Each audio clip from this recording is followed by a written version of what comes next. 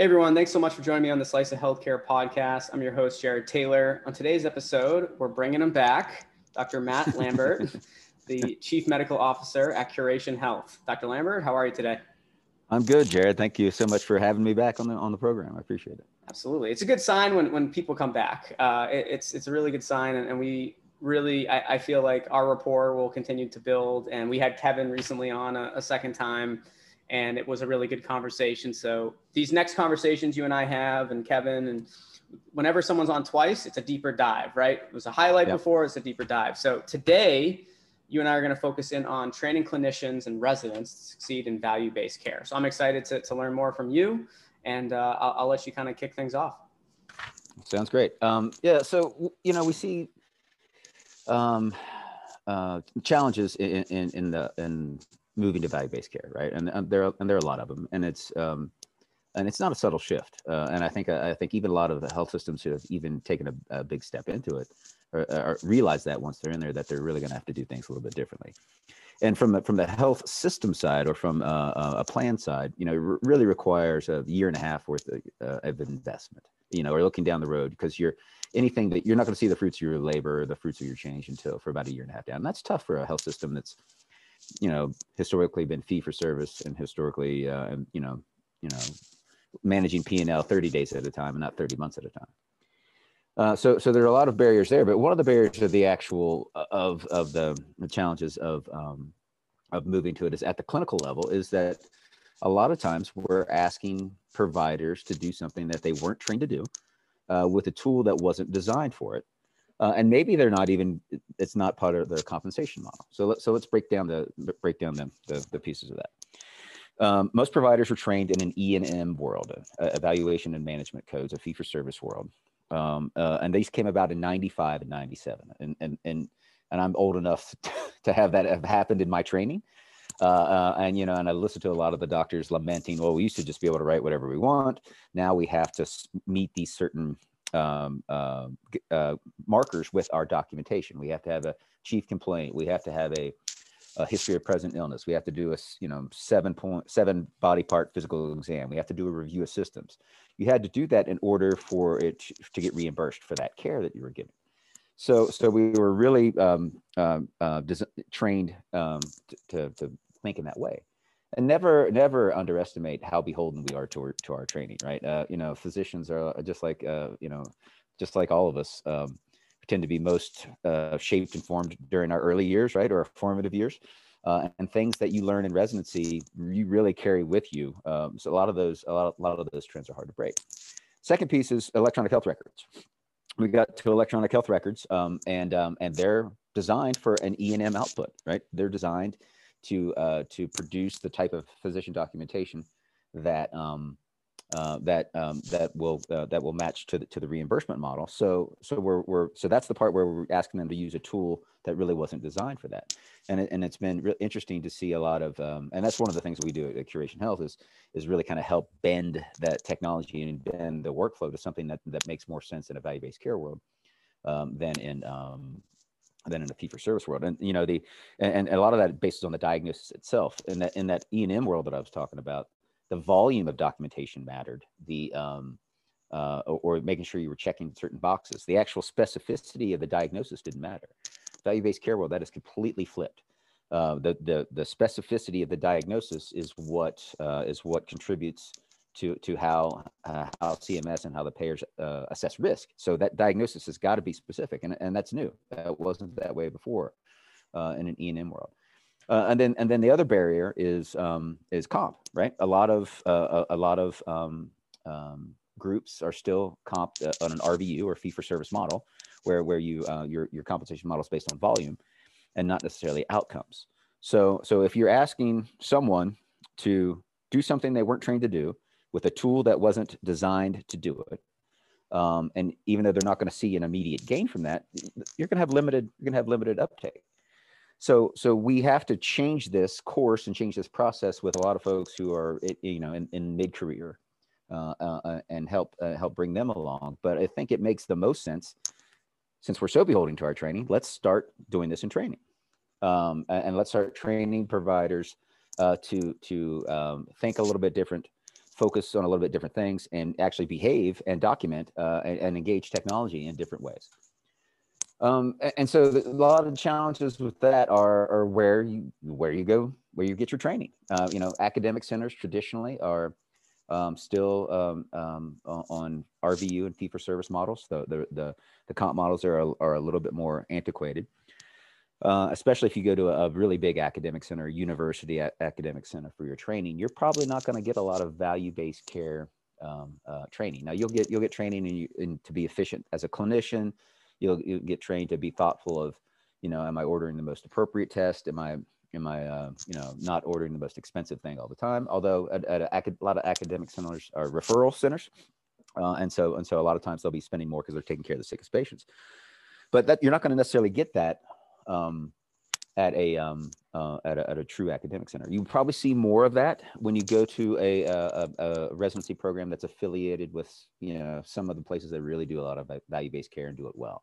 So I think of Kaiser, out on the West Coast. Anybody who gets training at Kaiser Permanente just has this baked into some of the processes because that's how those hospitals operate. Move to the other coast, get into Geisinger in Pennsylvania.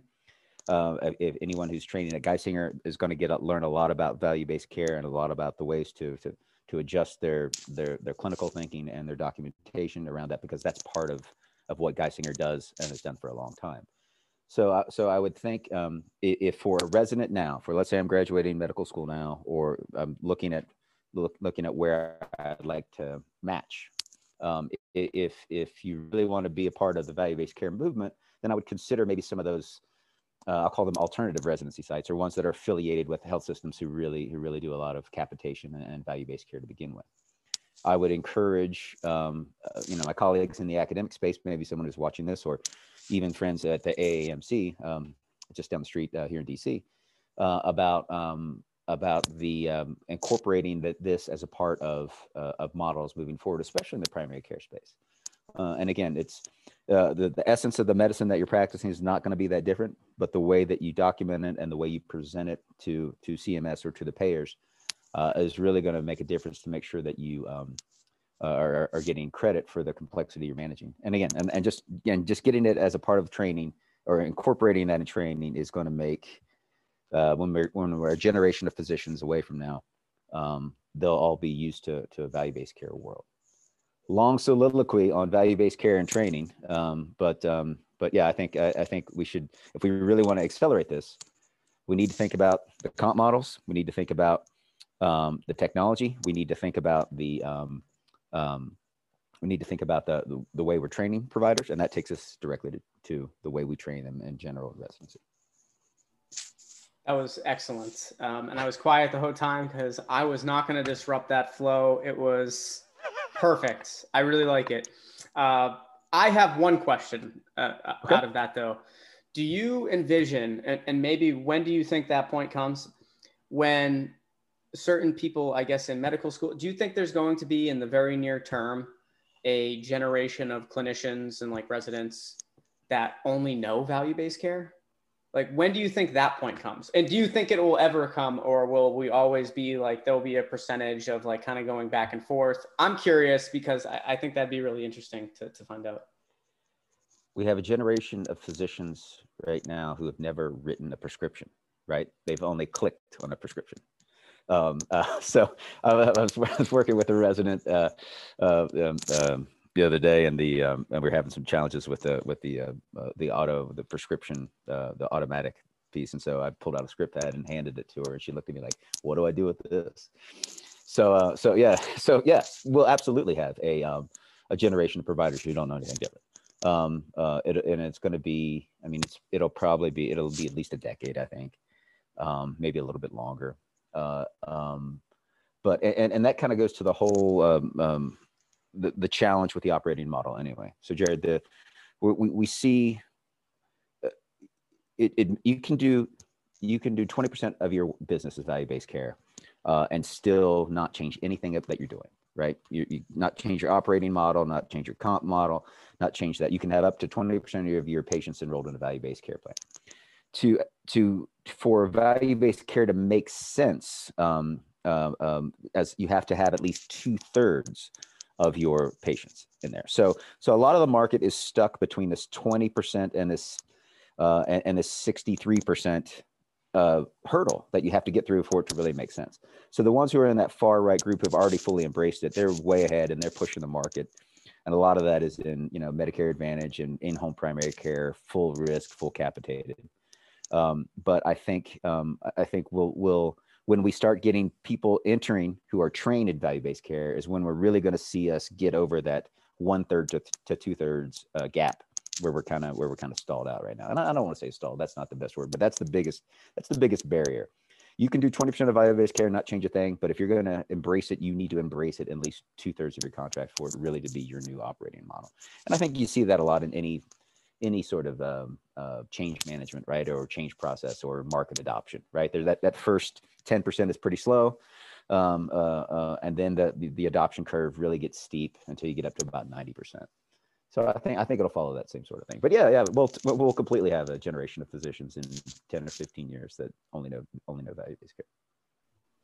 That'll be really interesting, and I think that's when you'll start to see. Obviously, we've already been starting to see some positive changes now, yep. As value-based care becomes more of a focus, right? But I think that's when you'll really start to notice that shift when that's all that that's all that they know, right? And hopefully we, as a result, we start to see those healthcare costs, because you and I talked about this before the podcast. It is insane to me that if you took the US healthcare portion of GDP and you made that its own country, that is the 4th largest GDP in the world. That is insane. Absolutely crazy. So my mind was blown when I heard that stat. So I think value-based care helps us significantly reduce that, whatever it is, $3.8 trillion a year spend, which is insane. Yeah, it's completely unsustainable, right? And I think that's that's the whole crux of this, right? And value-based care, I'm sure, the perfect model doesn't exist, right? And it has its challenges as well. And I'm sure there will be some unintended consequences for this big of a market shift, right? You're changing the economy of the 4th largest country in the world, right? But we've got to find a way for a more sustainable path, and otherwise it's just going to pull us down in other areas, so many other areas of our society, and other things that we could be investing in, and that really opens up, SDOH too, right? If there are other funds available, other than managing, healthcare in its current state, then that would free up some other investment that we could, that would improve people's health otherwise in the communities as well. I'd love to see us reinvesting in a lot of communities in this country, not just with infrastructure, but in every way. And behavioral health too. I'd love to see more investment in behavioral health. Absolutely. Well, yep. Dr. Lambert, it's always a pleasure. This won't be the last time you're on, so look forward to doing some more stuff. You and I talked about maybe even, we'll do a little teaser here, but maybe even a panel in the near future, which will be really exciting with some of the other organizations that are really pushing forward value-based care. But always a pleasure chatting with you and Kevin and the rest of the Curation Health team, and look forward to having you on again real soon. Thank you so much for having me, and I'm already looking forward to the next time.